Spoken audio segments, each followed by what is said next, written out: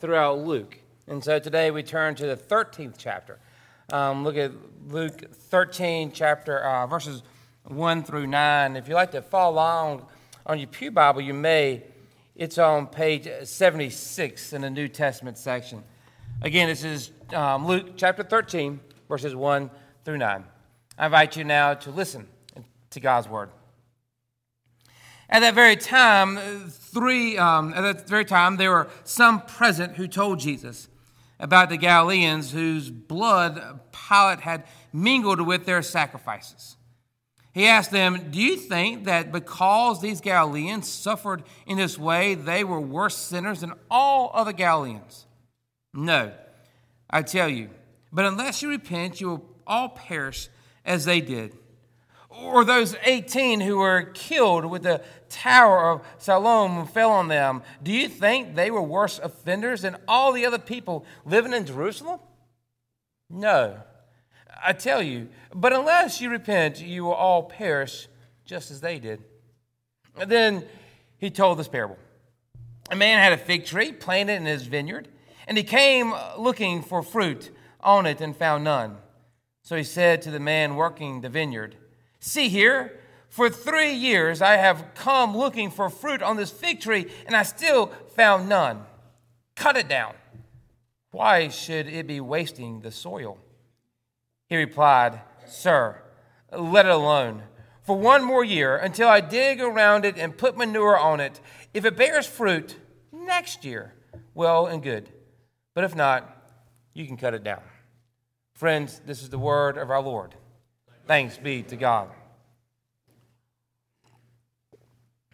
The power that is in Jesus, and the power which all other powers on earth and in heaven give way, the power that holds all things in existence from the sparrow's eye to the furthest star, is above all else a loving power. When I heard these words many years ago, a friend of mine recently recounted, something in me opened to the possibility of God's love in my life in a way nothing else had ever up to that point. It's Fred Buechner's sermon, preached decades ago. Again, it reads, "The power that is in Jesus, before which all other powers on earth and in heaven give way, the power that holds all things in existence from the sparrow's eye to the furthest star, is above all else a loving power." That means we are loved even in our lostness. That means we are precious. Every one of us. Every city is precious. The world is precious. Someday, the precious time will be up for each of us. But the kingdom of God is at hand. Nothing is different, and everything is different. It reaches out to each of our precious hands while there is still time. Time is what appears that Jesus is worried about in this parable. But not for the reasons we may think.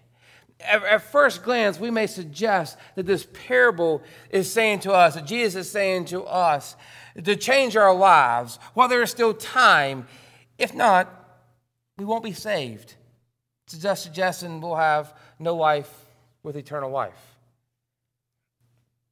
But if we look at the words in the context of Jesus, before he gives this parable, I wonder if there is something deeper than what we receive at first glance. Time, repentance, forgiveness, all go hand in hand with Jesus.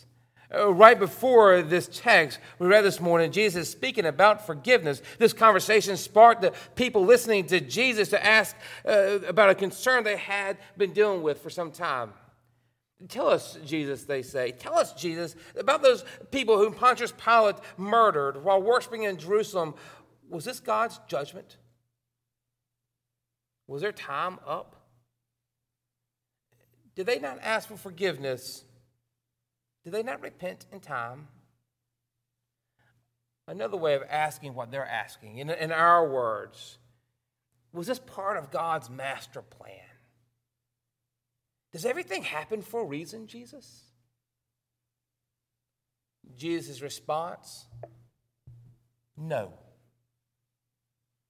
Then Jesus continues, these deaths were no more part of God's plan than the deaths of the 18 people killed when that tower fell, Jesus says. Two tragedies, one human evil, the other natural evil. These onlookers of Jesus were asking the very question that continues to circulate in our society today. If human evil or natural evil are not the will of God,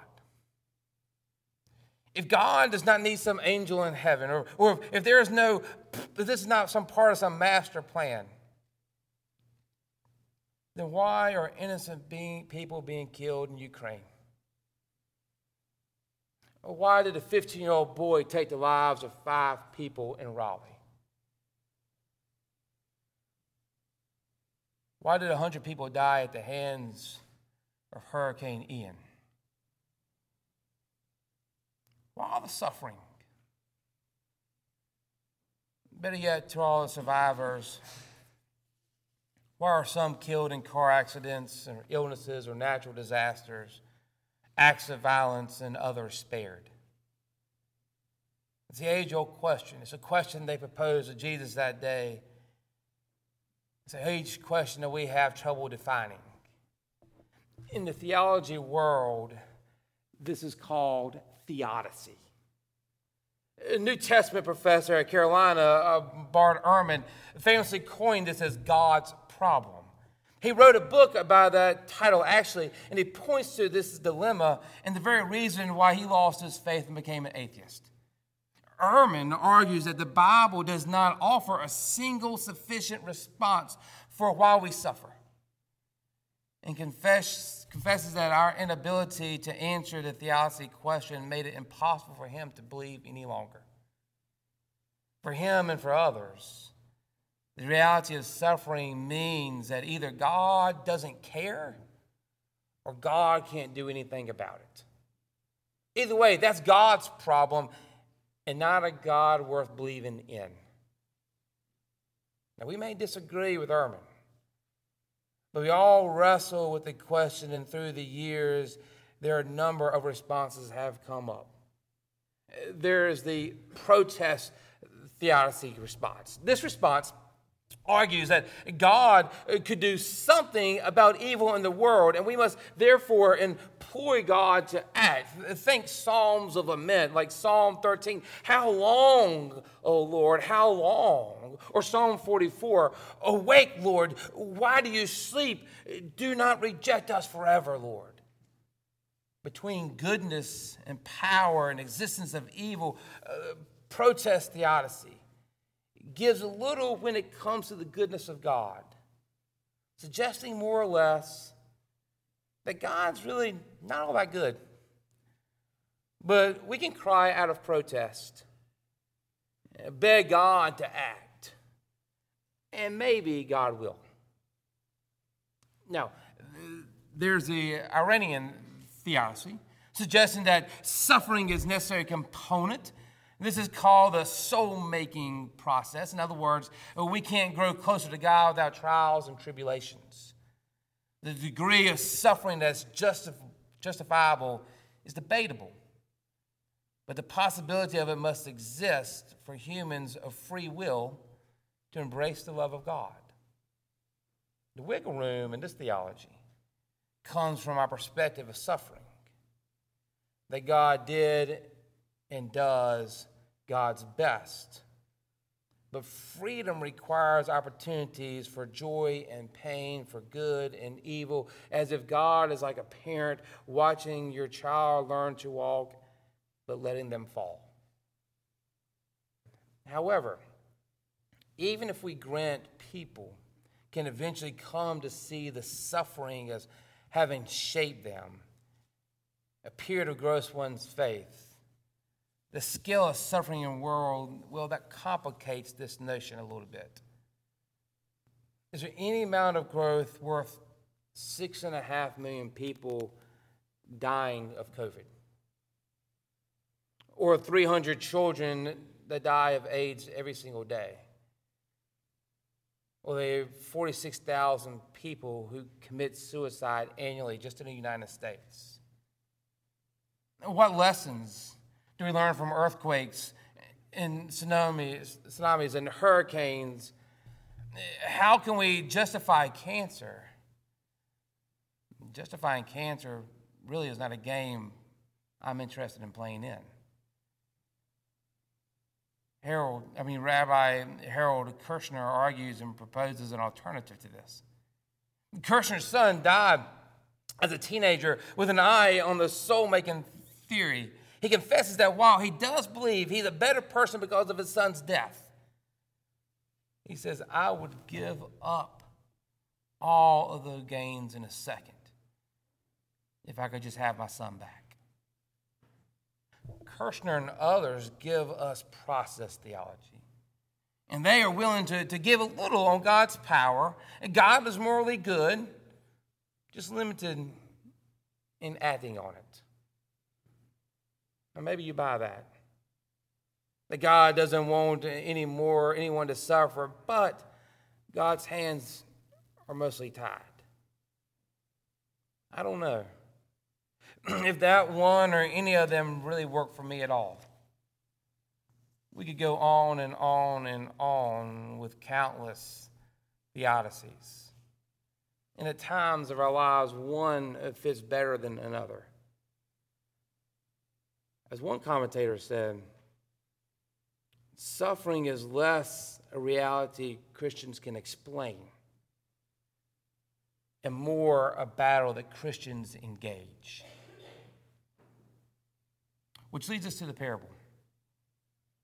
What does a parable about a fig tree have anything to do with suffering? Perhaps nothing. But the gardener? And the parable has everything to do with it. When the world looks at us and it says that we're way too gone, that there's just too much suffering, when the world in our city, with you and me, there was no longer able to produce fruit, God says, I am patient. God says, wait, I'm not done here yet.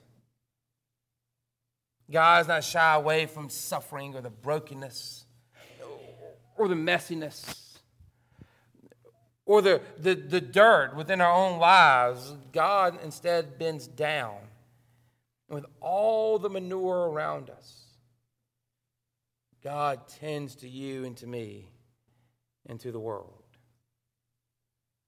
After all, God so loved the world that God suffered by giving us his only son. There was a pastor that after graduating seminary got a call to go to a small congregation in a small town. There were about 30 families in the church. She set a goal out to visit every single family for the next 6 months in her time there. As her 6 months was coming to a close, she had almost done it. And she was there with just one family left. And she was told, don't bother. They're not coming back. Ignoring those words, the young minister drove out to the couple's house. The wife was home, invited her in. She made her some coffee. They talked about this, and they talked about that, and then they talked about it. 2 years earlier, the wife was at home with that young son. She was vacuuming in the back bedroom. She had not checked on him for a while, that she went into the den, and she didn't find him. She followed the trail through the den, through the patio doors, out the patio to the swimming pool, where she found him. At the funeral, our friends at the church were very kind, she said. They told us this is God's will, that God had a plan. The minister set her cup down. Should she touch it? Should she touch it? She touched it. Your friends meant well, the young pastor said, but they were wrong. God does not will the death of children. The woman's face reddened, her jaw got firm. And who do you blame? Who do you blame? I guess you blame me. No. I don't blame you. I don't blame God.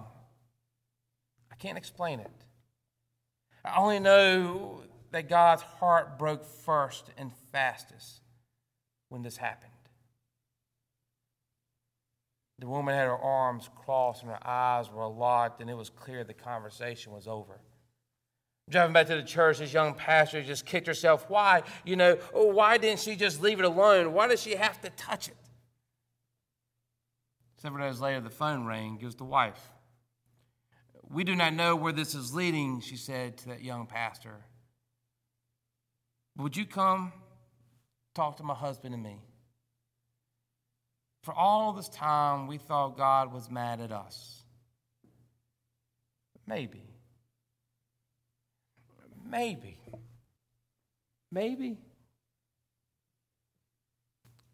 It was the other way around. Barbara Brown Taylor describes the cross not as something God desired, but something that God suffered.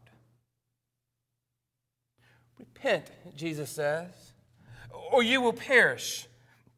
We make a big deal of that word repent. Repent simply means to turn around. Jesus says, turn around. Today, turn around and see God's grace. Turn around, Jesus, please. The world is full of suffering, yes. And you and me and none of us can do it alone. Turn around. Our God, Jesus says, our God is at work in your life. Turn around. God is here to help you get through it. Turn around. God gave you this community to help you get through it. Turn around. Our loving and forgiving and patient God is not through with you yet. Turn around and see the hope for the future. And this is where our hope lays. This is somewhere between the tragedies of our past and a new day. Our hope is in our God, the gardener, who bends down and gets dirty. Hope is like a gardener caring for a fig tree that everyone else sees there's no more potential. Hope is in a God who is generative. Hope is in a God who says, back away. I'm not done with this yet. Hope, the poet Polly Murray writes, hope is a crushed stalk between clenched fingers. Hope is a bird's wing broken by a stone. Hope is a word of tuneless ditty. Hope, a word whispered with the wind, a dream of 40 acres and a mule, a cabin of one's own and a moment to rest, a name of a place for one's child and children's children at last. Hope is a song of a weary throat. Give me a song of hope in a world where I can sing it. Give me a song of faith and people to believe in it. Give me a song of kindness in a country where I can live in it. Give me a song of hope and love in a brown girl's heart to hear it. Whatever suffering that you are struggling with this morning, if you look into the world and you see all the suffering, the violence on the news, the polarization between our governments, the wars, the hunger, the scarcity, the sickness, the devastations, and you wonder, is there any hope for a future? Jesus is whispering in your ear, turn around. God is at work, claiming that this world is precious. If you come to the church this morning with the city of Raleigh on your mind, wondering about all the suffering of those who died, who are injured, and witnessed the incident, Jesus is whispering in your ear, turn around. God is at work. the city of Raleigh, the town of Lillington is precious. If you're coming to church this morning with your own suffering on your mind, whether that's the suffering of burnout or loneliness or finances